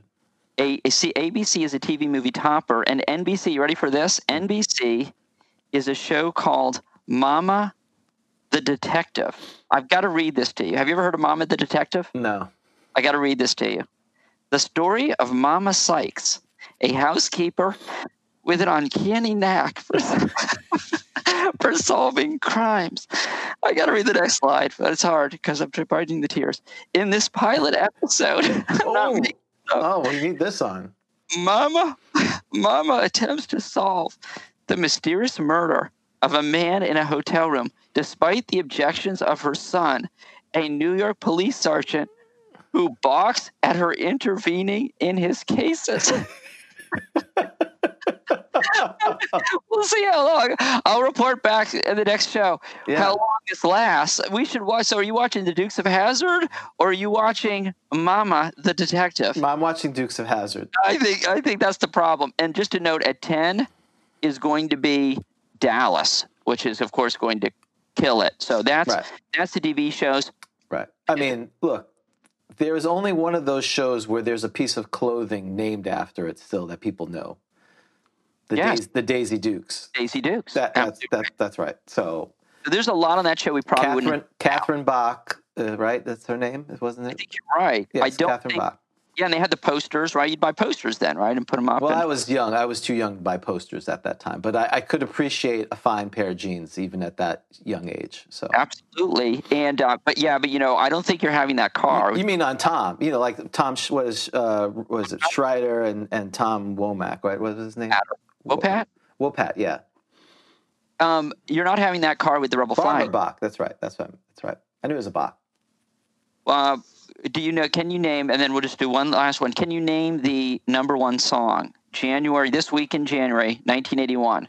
The number one. I'm gonna go with some Eddie Money song. Nope, it is John Lennon. Starting Over. Starting over. Oh well, because he die in 1980, right? So, or did he die in 81? When did he get killed? Was it? I think he's going to die. No, he's dead. He's dead by now. I feel like he's dead, but I'm going to check that. Lennon's not dead. What are you talking about? It's January 1980. What? When did he die? Horrible. What are you talking about? No, Lennon's not going to die. He's dead already. He died last month. Oh my God, that's terrible. I need to turn on the news. I was watching Mama the Detective. Sorry. Okay, and a couple quick notes, and then we'll move on. He died December 8th, 1980. Okay. That's why I'm not saying this. It's an okay song, but I'm sure it was propelled even more by the fact that it was sort of posthumous. Like your artwork goes up. Right. So when we're gone. That's what we should do, right? So we should that Grog Talk. We'll pull down all our Grog Talks and our modules for a month and then put them back for pay only. And I'd just like to mention real quick, because we're talking about conventions, just real quick, a couple of conventions that are coming up, if that's okay. Sure. So don't forget to go to USACon, which will be January 16th through the 18th. That is held at the University Center of the University of South Alabama in Mobile, Alabama. Science fiction, fantasy, and board games are planned. Pre-registration is $5. You can contact Leo Volin at 5856 Liz Lloyd Drive in Mobile for more information. And also on the 16th to the 18th is Orcon. Its game convention and exposition to be held in the convention facility of the Sheraton Anaheim Hotel in Anaheim. For more information, contact Oricon, care of Tim Curran at 3342 Quail Run Road, Los Alamitos, California. You can also call them. I encourage you to do this at either 213-424-3180 or 213-596-3040. If you go to Oricon or USACon, tell them you heard about it on Grog Talk. Right, which didn't exist. But yes, absolutely. All right. Well, very good. That was a fun little thing. And so we're going to do that every time or something like that? I would like to. It all depends upon, reaction. Well, now we're going to bring Rob on because we got a couple of things. We're going to do Have You Ever as soon as he comes on with him. I hear his I hear his tones. Let me get him set up in the thing. See, he's joining. Well, and if you're doing while you do that, because we're going to do Have You Ever Played, right? Right. I figured we'd have him do that with us as well. Hello, Rob. How are you? You need to be put on the screen. And let me announce, while you're doing that, I'll announce our sponsor for Have You Ever, if that's okay. All right. Yes. Well, Rob, you're on with us. Hey, hello. Welcome, sir. How are you today? I'm doing great. I remember I was sitting in my car, having just left the Enterprise 1701 game shop on Mills and Orange in Orlando in 1981 when I heard on the radio that John Lennon was killed. Oh. What did you buy? Probably comic books and anything out of the bargain bin. Your allowance wasn't that high? I was a struggling college student, so there's only so much that could be gotten. What's amazing is we may have been in that store at the same time at some point. Yeah, you would have been one of those kids that I would have tried to avoid as you elbow each other by the miniatures case. Yeah, exactly. Right. And you went, and Gen Con South is 1981 is coming up in Jacksonville. You went to that, didn't you? I did indeed. Some of my college buddies and I drove up. Can you see that? Well, I can see that. I remember going to that. I wish I could find some evidence of it on the internet besides what you're now pointing at. I don't think they're using this drawing in 2020. It appears to be a rebel soldier. Well, as I recall, they probably had Civil War miniature battles there. I remember playing in I'm sorry, Rob. I don't mean to cut off. He said something very inappropriate. It's not a rebel soldier. It's a war of northern aggression to freedom fighter. Please get that right. Let's just call it a Confederate and assume that's what it covers all bases. Okay, I wasn't sure, but sorry, Rob. Go ahead. I apologize. I played in the TSR D&D tournament in '81, and it was fun. I enjoyed it. It's one of those situations where you suddenly realize that for me, it was very eye-opening to see all those gamers all in one place. Certainly the most gamers I'd ever seen in one place. And the next year I brought clothespins for my nose. Very, very wise. All right. So are we on to Have You Ever? Yes. Oh, okay. I got mine. Okay. And just to let you know, this installment of Have You Ever is brought to you by the Toy Castle in Haney Plaza on Dundee Trunk Road in Maple Ridge, British Columbia. FRP Games, books, and accessories. They now have video game rentals. $2 a day for cartridges on weekdays, $3 for each cartridge Saturday till Monday at noon, $3 for IntelliVoice, $4 for IntelliVoice on weekends, and they have Intellivision, ColecoVision, and Atari. So again, Toy Castle, 467-9641. Tell them you heard about them on Grog Talk. Yeah, okay, good stuff. If I recall correctly, we had just finished. We'd killed the gelatinous cube. We saw some bones, right? And we saw a long creature, a roper. Does that sound familiar, gentlemen? Yeah, roper sounds. Yeah, sure. Yeah, I think we've heard roper. Okay. So this, of course, is Have You Ever Played a Wizard in the Heart of a Hobgoblin Lair by Cameron Munn and Kelly Velamir. Okay. Through the doorway you go, and on with your venture. You realize you should be a little bit more careful now. Up ahead, you see a hobgoblin carrying a damp-looking sack, and he just turned into an alcove. Quickly, you sneak up towards the alcove, where inside you see the hobgoblin cursing at a door, fumbling with some keys. He doesn't detect you sneaking up behind him, and you successfully get your dagger to his throat before he has a chance to do anything. Where is my gem? Tell me, or I'll slit your throat here and now, you demand. The frightened hobgoblin seems to know exactly what you want and tells you where the gem can be located. You decide to end his existence anyway. Well, we are evil. Chaotic evil. Well, you know where your gem is, but curiosity gets the better of you. What is behind this door? A question you will soon answer. Well, I guess the hobgoblin's been offed. You pick up the keys the hobgoblin had and easily open the door. This seems to be a mistake. Why are we doing this? We know where the gem is, but okay. We're chaotic. That's true. Revealed to you is a 20 by 20 foot room, apparently empty. However, as you enter, you hear a squeaking noise coming from the opposite corners of the room, and from out of two post-revealed holes file out some giant rats. 7 of these rotten rodents leave their slimy abode to meet death, not their expected dinner, as you decide to. So we've gotten this far, and we're getting giant rats.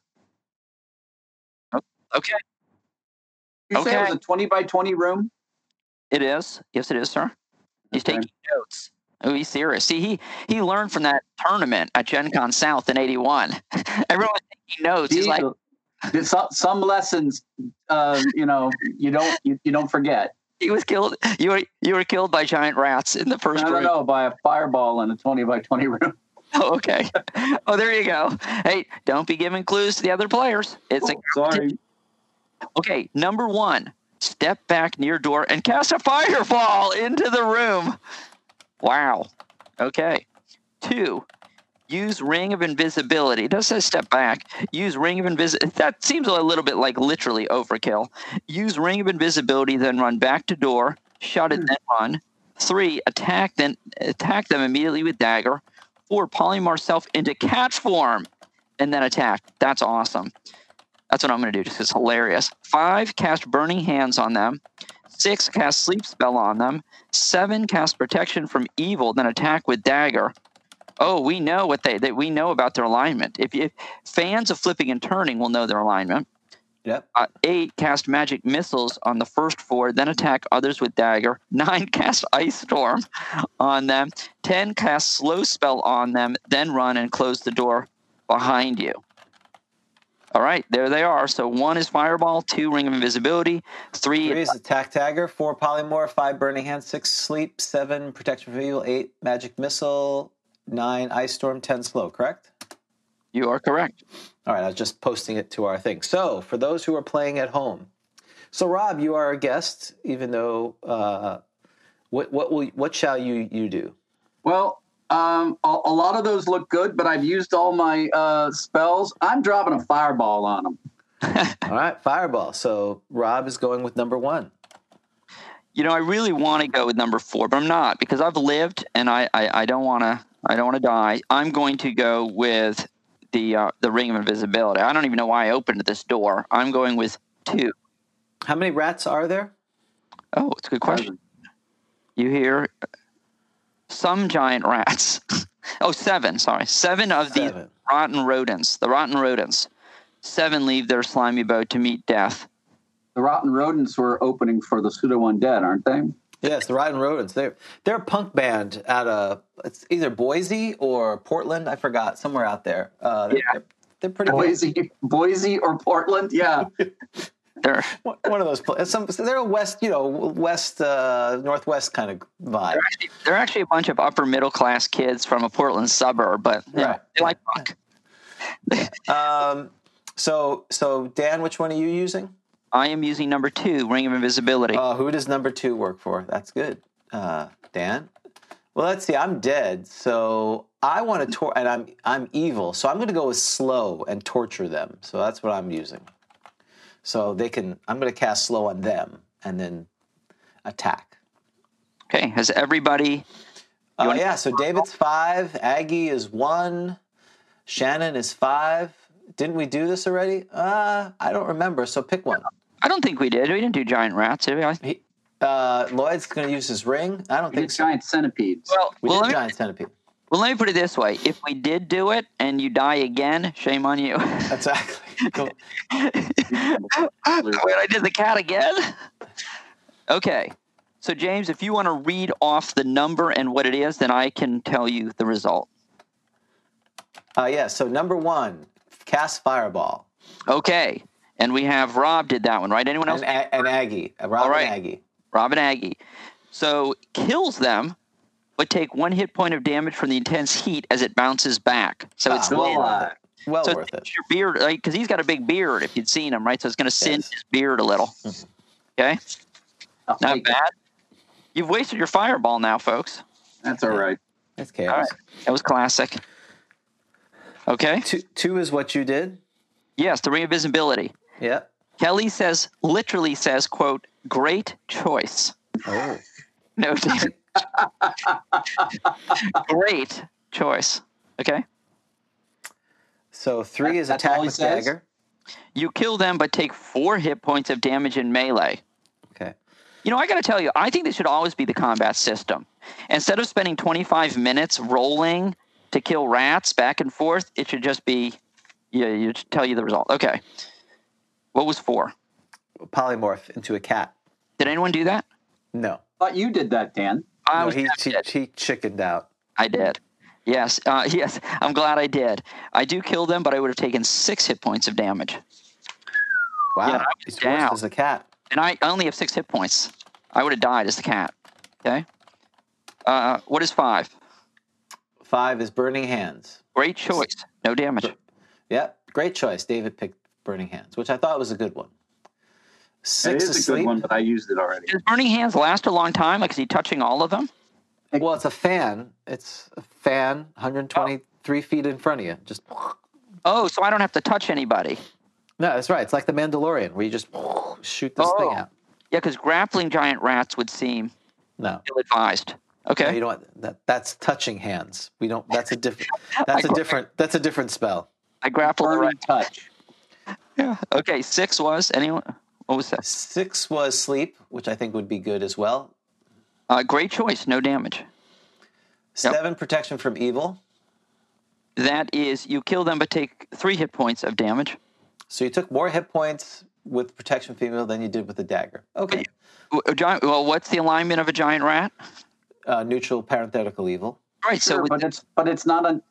Are you trying to tell me that okay? Well, you can digress. I can digress. You're trying to tell me that you think a parenthetical evil rat it can be excluded by a protection from evil spell, which is specifically talks about excluding. That's not my point. I think summoned and extraplanar creatures. No, I don't think it does. I think you get the bonus for attacking it. So the attack with dagger, you only took 1 point, correct?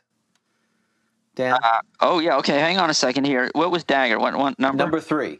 Right, it's a bonus to armor class. You take 3. Kelly is suggesting.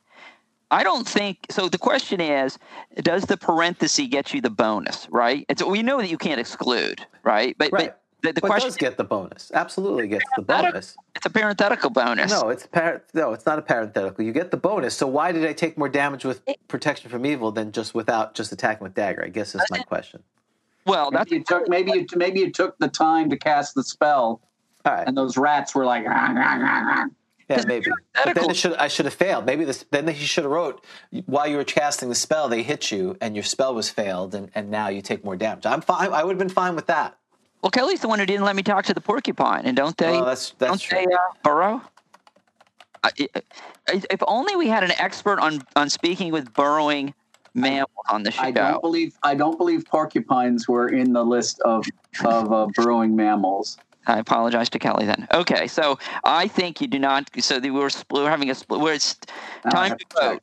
There's 3 of us. Time to vote. No voting. There's no vote. It's 5. The bonus on parenthetical. I vote nay. Yes, it's a yes. It's with that clearly. Speaker of the House, you break the tie. Right. What's the question? Do you get the AC bonus and saving throw bonus for parenthetical evil? I think if I'm not mistaken, don't you get it just by casting the spell versus whatever that attacks you? No, it has to be evil creatures. I think it's neutral. Rats are neutral. They do evil things, but they are neutral. The emotion does not pass. The bonus is not given. Okay. Well, you can make up whatever rules you want. That's fine. But okay. I'm gonna say you're a jerk and throw dice at you. We know I would like you, right? We would get the dice thrown at us. That's right. We're the DM at the convention, not given the bonus. Well. When this comes up at the convention, we'll need to determine ahead of time all these decisions. Yeah, and I know your view on the ethereal plane, and it sucks. It's wrong, jerk. That's fine. At least I have one. At least I know what it is. I don't have to be explained 14 times what it is. And now you're not even talking. You're muted. Oh, Dan, you've gone mute. You've gone so angry we can't even hear you. He's speechless. Oh, this show's gotten much better. And I changed my. Darn it! You know what it is? You know who did it? The ratings there was a 5-second spike in ratings, and then. All right, we better hurry. That cat's parenthetical evil. He's a friend of mine, so that's good. It is parenthetical evil. He's attacking. See, he literally is attacking the mute button. He's not a fan of the show. He's like, wow, this is terrible. Well, then he would mute the sound. He muted your mic. Just saying. I'm terrible. I didn't say that. That's the cat's opinion, not mine. What number? You're great. Well, we did not. We're on 8. Magic missile. You take you kill them, but you take 3 hit points of damage. Okay, and then That's 9. What's 9? Ice storm. Great choice. No damage, but boy, you blew Ice Storm. But okay. And then slow is the one I did. But I'm dead, so it doesn't matter. This is the last one. Yeah, 10. Great choice. Thank you. I like slow, and I tortured them because they're slowly. Yeah, slow. Oh. No chaotic evil wizard on his deathbed ever said, "I wish I hadn't cast Ice Storm." That's right. True. They say, right. What they say is, I wish I'd cast Ice Storm. I wish I'd cast Ice Storm. I should have. Yeah. What was I saving it for? I love it. I would know. He's gone again. He's gone again. Your cat's. Yes, the cat. Hey, you. Here. Stay up here. Put him on the payroll. I saw you're looking for help for flipping and turning. I read the ad. I'd like to respond to the ad. Oh, yes. It sounded pretty accurate. You're more honest than Gary was, or Tim Kask. All right, so we are going to we brought Rob on because we were supposed to do this last month, but last month was the plague month in my house. But we are back, so we're going to discuss the latest, greatest opus work, Flipping and Turning, issue 2.5, which I will now present to everyone. So I have to move this way if I'm going to be seen. Oh, now we have a cat cam. Oh, there it is. Oh, never mind. Sorry, I'm going to have to hide that because people want to see the cat frolicking. There we go. This is the show now. So for those who are watching the podcast or listening to the podcast, there is a cat in a dice tray playing with a 10-sided dice. I told you, kittens increase ratings. Yes. So this will be, in fact, I'll be pulling this off, and this will be the entire show. I'm telling you, if you do this video just as a separate video on YouTube, it will be our #1 video. It will be, absolutely. So this, if you're wondering why the show is 4 hours long, now there's an excuse. We're going to just watch the cat play with the dice. What did he roll? And what did he roll? Actually, it's 0-0. That's a good roll. Oh, divine intervention. Oh, I like it. And literally 100. Another 0. All right, the deity might show up. The cat lord. All right, we're talking about flipping and turning. Really? Are we? Are we really talking? We better start.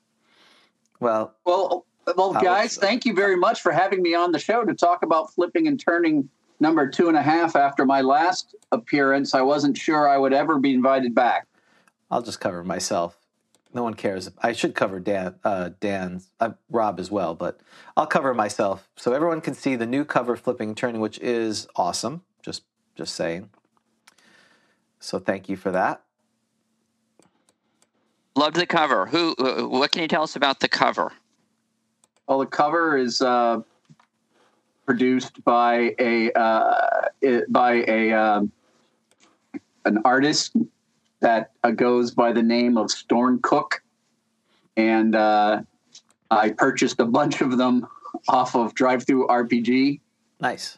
And I figured that since it was winter, having a barbarian smacking a frost giant would be an appropriate cover. It's very, very good. Yep. So, and 44 pages, which is what, almost a 33% increase, or yes, what? Yes. It's, I was amazed at how much wonderful stuff was submitted.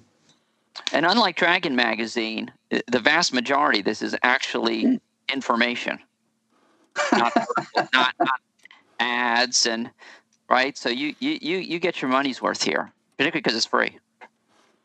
Well, it is free. If you want a print copy, however, which they are still available, please drop me a note on the Discord server. Yep. And we'll discuss what's necessary for you to get one of these in your hot little hands. Which we sell at cost. Yes, we set a cost. absolutely. There's no profit is made. So I think you guys can see my screen now, hopefully. Yes. Yes. So we're now at the contributors, the cover art, and so we've got about half an hour. So Rob, why don't you walk us through what you want to talk about? So our first thing is where the Wizard in the Marketplace kind of gives an overview of the thing. So why don't you give us your overview? Well, I just wanted to talk about, Wizard in the Marketplace talks about things that are going on in the issue. Also wanted to make a reference to the fact that, at the time, of course, this was several weeks in the past, but of the passing of Len Lakofka. Yeah. And also we were kind of amazed and shocked and delighted to receive from Len Lakofka a submission specifically for flipping and turning. Yeah, that's super cool. And so we were, and through the through the help of one of the members of our of the Grog Empire, and then to get the news literally the next day that Len had passed away. Yep. Made us really urged us to try to be sure that he was honored in the magazine appropriately with his stuff. So we'll get to that a little bit later. And also on this page, of course, is our Help Wanted ad, and it's the illustration at the top. If you look at it, it's pretty amazing, and it's by a Grog Empress Claiborne Hubbard. Yep, she did a great job. Claiborne, with that. Excuse me. Claiborne. Yep. That's right, Claiborne. Yep, exactly. And so moving on to and I don't really have much. I mean, this is the thing. It is here is revealed that the head of personnel is in fact Elrond Baroon Warlock. So this apparently he survives the Hobgoblin lair enough. Yeah, spoiler alert, right? Spoiler alert, he survives and is head of personnel for Smoldering Dung Games. So are you relocating? Is your lease over on Lair 72, or are you staying there? I'm sorry? Oh. Is the lease ending on of this level 72 behind the Waddles Gentlemen's Club? Yeah. I think we actually have it through the end of 2021. So okay. We have an option. We have an option to renew for another 5-year period. Oh, Nice. That's wonderful. I'm glad to hear it. So the next thing is the first article, besides obviously the column by Rob explaining the magazine, which again he does an amazing job, is some pablum about parenthetical evil. Exactly. Yeah. So, which already we've determined probably is not canon, probably has no basis in fact based on what we just talked about. But Dan, what do you want to talk about this article? What do you want to say about it? Well, so this is my contribution, and as you know, I like to talk about monsters that are have evil tendencies, and this one is about the Wolverine, and it's a real page turner. 2 pages, in fact. 2 pages. It's a pay now, and they were great in that movie. Patrick Swayze and Charlie Sheen. That was great. That was better than the remake, I think. Yeah, absolutely. I didn't see the remake. I can't see it. That's something when you can't beat that. See, and there it is. Yeah, and I don't want to say way too much about it because I want to make sure people read it. Right. Okay. So we did announce. You did see on YouTube the greatest thing that happened this year is going to be the Pseudo Undead sailing the Sea of Corpses. So be on the lookout for that. Yeah. Then it's very kind that Rob puts our articles first so that it's all uphill. Basically, I'm guessing it's based on entertainment value. So I'm just going to claim that mine is slightly more entertaining than Dan's. You could flip that around. I'm okay. I think they're equally horrible. It's all based on space, guys. That's very politically done. See the difference? He is truly an editor. He's like, my publishers, my patron are ruthless. I got to appease them. Excellent job. So my contribution is about fighters. I'll just say it that way. And it was fun to write. So thanks again for Rob giving me the opportunity to do that. Well, it's a great article about as is always the case with Rules AF, about how the footnote seems to undo what was said in the original, little bit. There's even a thing, now I've learned something since this that we'll need to talk about offline with regards to number of attacks. Anyway. Okay, so there's a clarification or some. There might be, an extension. Yeah. Oh, an extension. Well, in a future issue. So now we have Saul's Throb and Tingle Magic Emporium, and we have some things submitted by Dave and Vic. Is that correct? That's correct. Dave and Vic work very hard to bring only the finest magic items to Saul's place. I really liked the Ring of the Rat. I know it's a pretty good. I thought you might like it. It seems like the perfect kind of thing for. It's definitely a Dan Gormansky sort of thing. Yes, I'm going to have to make use of that in an adventure somewhere. But the other ones, the Bracelets of Missile Deflection, Quill of the Playwright, they're all very good. They're all great. Well, and I like it too because it's very old school style because it doesn't. It has a consequence, but it doesn't tell you how to adjudicate it, which I do like.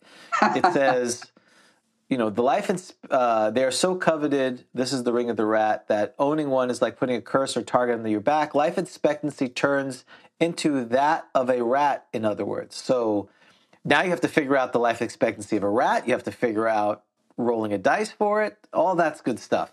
It's great. I love it. I think they only live like a year to 18 months to a year. So, but now you have research. That's what's great. That's what makes AD&D great. That's my life. Like it doesn't undo it. I mean, that's my lifespan. That's what it says. It's like a curse. Or I believe Vic was making a reference to the fact that because everyone wants them, someone will try to kill you very soon. Oh. Yeah, I got it. My life expectancy turns into that of a rat. In other words, I got it. So everyone's like hunting you down. Right. Oh, very cool. Literally, it says life expectancy turns into a rat. In other words. Yeah, well, that is true. That is technically and exactly what is said there. Right. So I love it. Now we have Terrible Monsters, which again, we have a lot of them. I was very impressed by having a bunch of good submissions this year. They're terrible submissions. Well, they were all terrible. Right. But they were all good. Okay. So any of them that really struck your fancy? Well, I like the the monsters are all the monsters are good. I want to point out in this case the artwork, which is one by one of the Vampire Vines by Aggie Pryor. Oh, okay. Thank you. The Beast of the Arena is by Adrian Sanchez. Oh, well, look at that. These are great. These are so great. And, of course, The Beast of the Arena was submitted by the guy on the left here, Mr. Dan Gormansky. You ripped it from me. Yes. The next page is Guardian of the Temple, which is another Adrian issue. I liked Guardian of the Temple quite a bit. And the last one is by the elder guy, David Thompson, Chamberlain. And the illustration is from a book of clip art. So not quite as interesting. Yeah. Tongue sticking out. It's not very... But all ratings terrible. And what I'd fair to say? Yeah, well, they're all terrible. I mean, oh my gosh, it'd be terrible to run into them.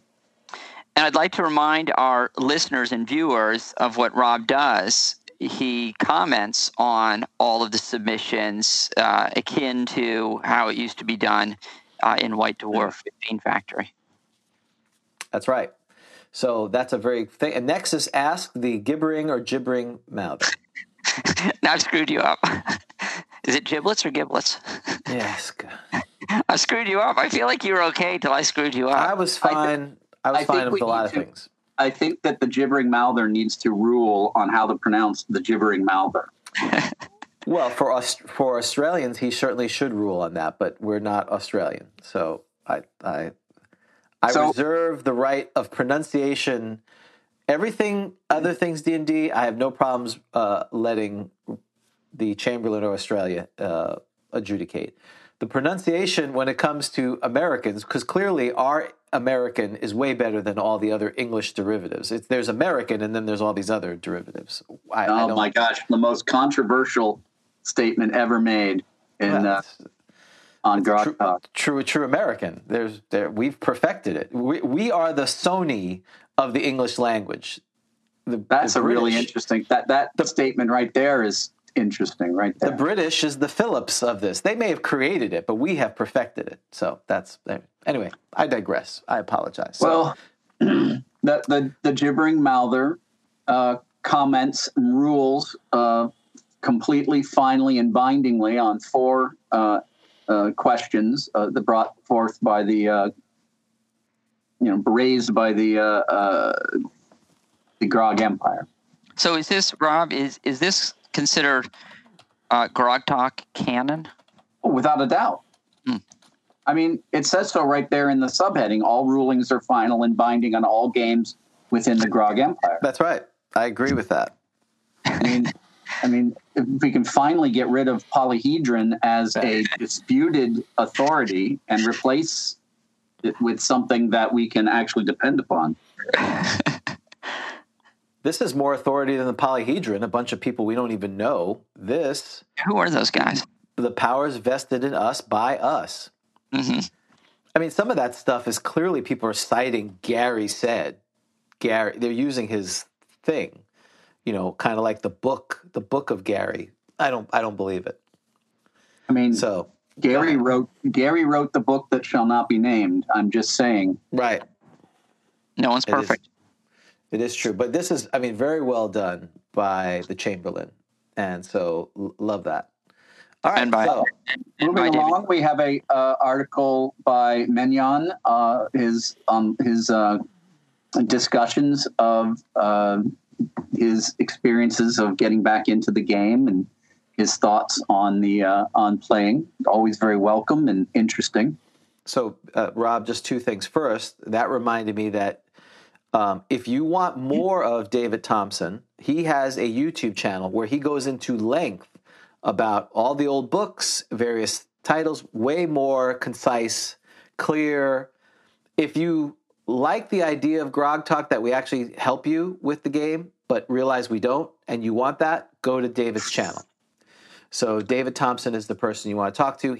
I thought he was doing a podcast, right? And he's also written a number of online books that go over this as well, which are excellent as well. And the reason I bring this up is because Menyon, a.k.a. Rob, has a wonderful podcast, Confessions of a Wee Timorous Bushy. So there's our shameless plugs because they deserve plugging.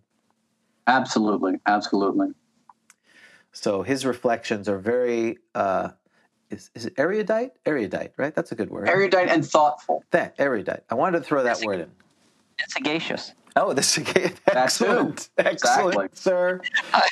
Get out the chart. Let's roll and see what his thoughts are. That's right. I don't know what it means, but I know the word. I know the word. I tipped the hat to you. I thought I pulled out erudite. And I thought but I see your erudite and raised sagacious. Yeah. Well done, sir. Well done. Thank you. All right, moving on. Here's some pablum. Here's some something by Yellow Cap and Bigley Nut Brown have again presented more of the Gnome Realms. In this case, it's the Gnome Surveyor. Did we lose a lawsuit on diversity? Is there some kind of equal opportunity claim that are we under some consent decree that we have to have something with gnomes all the time? We are under an affirmative action consent decree that's been entered, to increase the coverage of gnomes. That's right. So isn't it now disproportionate now? Are we keeping track of the number of pages dedicated to gnomes versus others? If there is a counter claim made, we will address that in court. No, I don't want to make a counterclaim because then there's a presumption of bias and then, a culture of discrimination. I just want to affirm that if these measures that we're making to comply with the consent decree are not in of itself causing discriminatory actions to other races. I just want to make sure it's consistent with the discrimination originally claimed. You know what James is doing? You said so, Rob. You suggested he could pursue this legally, correct? That was my suggestion. Yes. He rejected that, and instead he seems to be riling up anti-gnome fervor to sort of descend Without any evidence. Without any evidence, to descend an angry mob on the Grog Empire palace, probably. Is that what's going on here? I don't know. I'm not going to impugn James's intentions here. I think that I'm not entirely sure James is 100% cognizant of the consequences of anything he says or does. I want fair and equity between all the races. I have a race-free world that I see where we're all the same and we're judged by our character. And in that case, gnomes would be hunted down and murdered because they're annoying. Oh, sorry, never mind. I'm sorry. I said it. So the gnome surveyor is a helpful NPC class that is basically, as he goes up levels, he becomes even more of a gnome than he was before, and is very good at mapping dungeons. More gnomey. Sounds great. Yep. So he's even less useful. Got it. Perfect. It's great. Here's another great illustration by Aggie. It is. And she just mentioned the joke's on me because she tried to make him look like me. And I said, yes, he's hideous. It's perfect. So good job. Actually, a little bit more like me now. Yeah, now you've got the goatee going on. I need to, at some point, I don't know if I can pull off the next issue. If I can pull off the homeless look like you did, Dan. All right, so the Chamberlain has random encounters are wild. So what's this one about?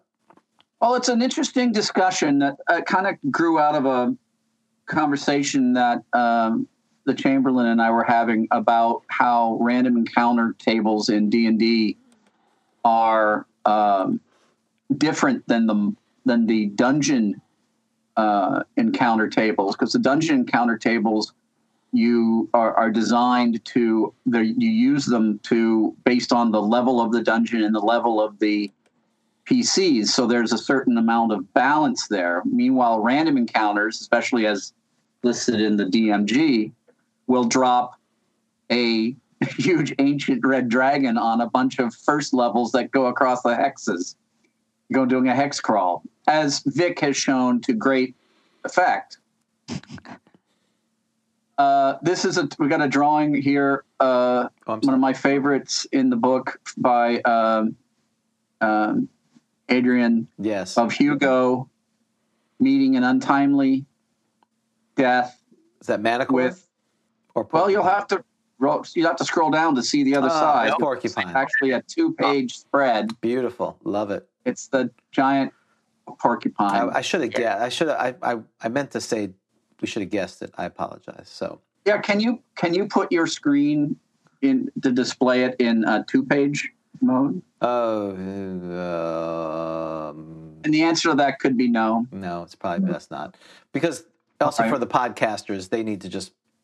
And by the way, how do you get this? Because as you know, we release it initially first to those who helped us create it. Then we give it to our patrons as an early gift, and then it's available to everyone as a gift through. How do they get that?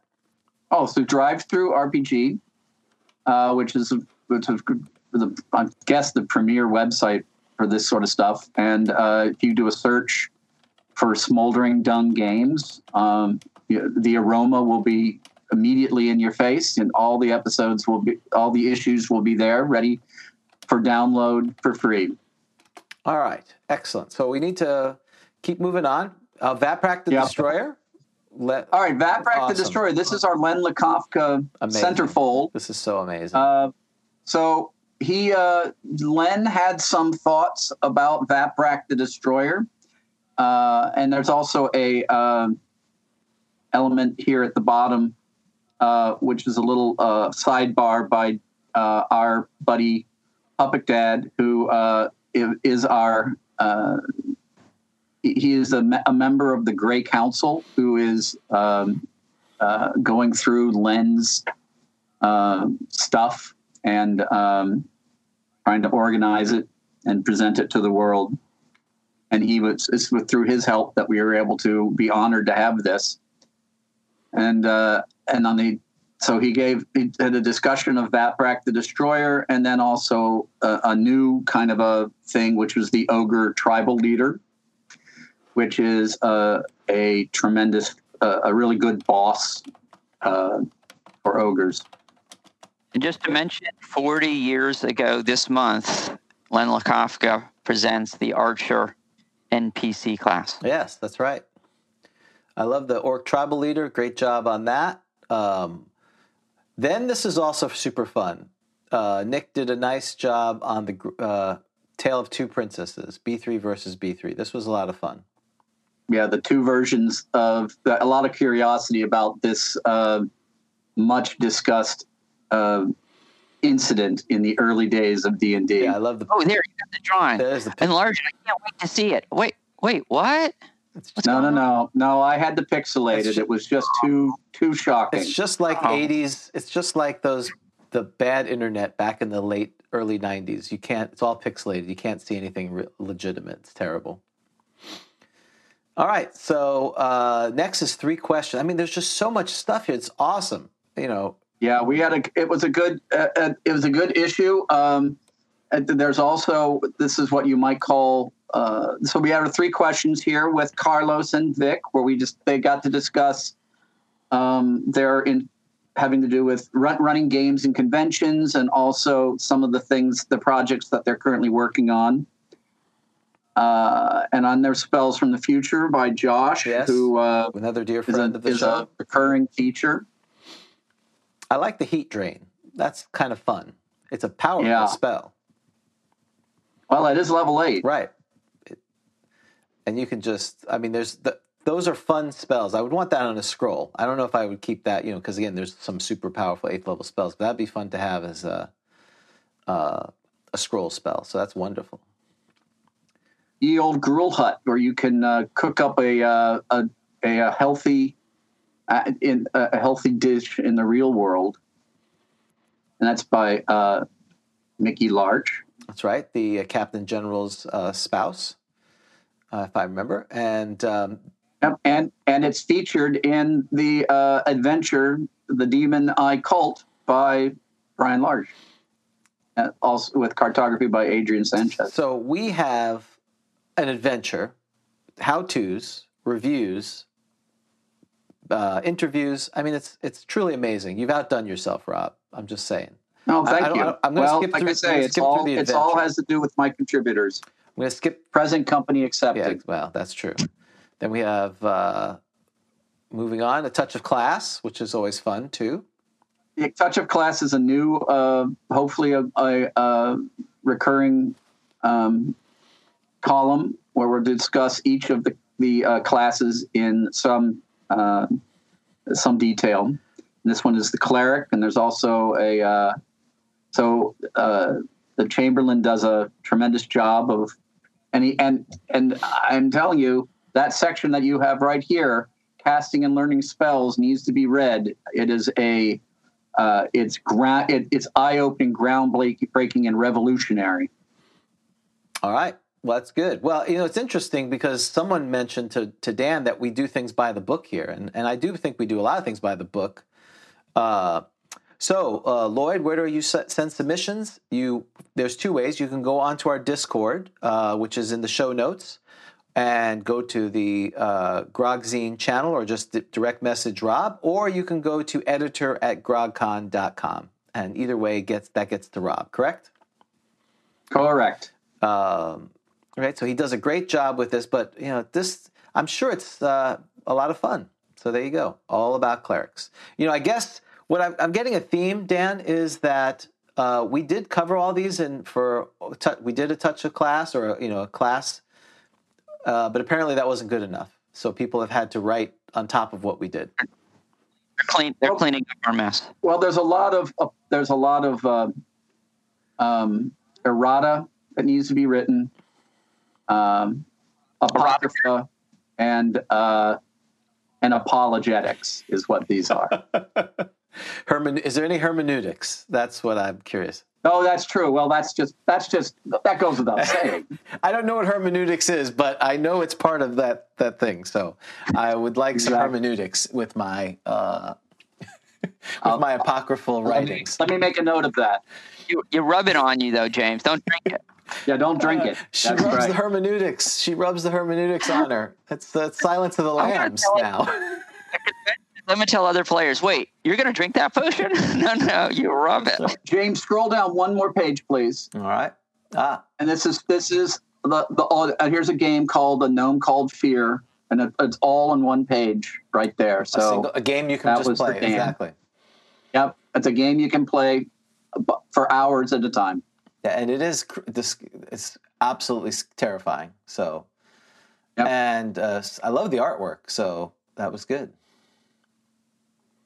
I don't know who did that, but it's good. So then we have some ads from our sponsors, which we don't charge them because they're great friends. Obviously, Castle Entertainment, who we were in their game last week, super fun, and Keep Bloodbred Falls, which we purchased through a Kickstarter, and we're still giving them away, and then all the titles. So once again, sir, well done, well done. Oh, just well done. And an illustration on the back cover is by Harvey. Harvey, that's right. Thank you. Oh, hermeneutics regarding interpretation for literary text. Thank you. That's excellent. I had no idea what I was saying, but I knew it was appropriate. So once again, Henry hermeneutics. Gosh, why do I get Henry Hubbard, who is not hermeneuticing. I don't even know if it's a word. No. All right, guys. Well, thank you very much. I gotta get out of here. I appreciate you having me on for the magazine, and we will touch base down the road. Very good, sir. Okay. We really appreciate all the things you do, and we're actually, you and I are going to talk tomorrow, hopefully, about a new feature that we're hoping to do. Indeed, reach out to me and tell me where we can meet like two spies on a park bench for our secret meeting. Right, for the drop off. So it will. Right. I'll text you tonight when the show's over, because at this point we've got 5 hours. So thank you again, Rob. We'll talk to you later. Okay. Bye bye. All right. This has been a Bushy Puppy production. All rights reserved.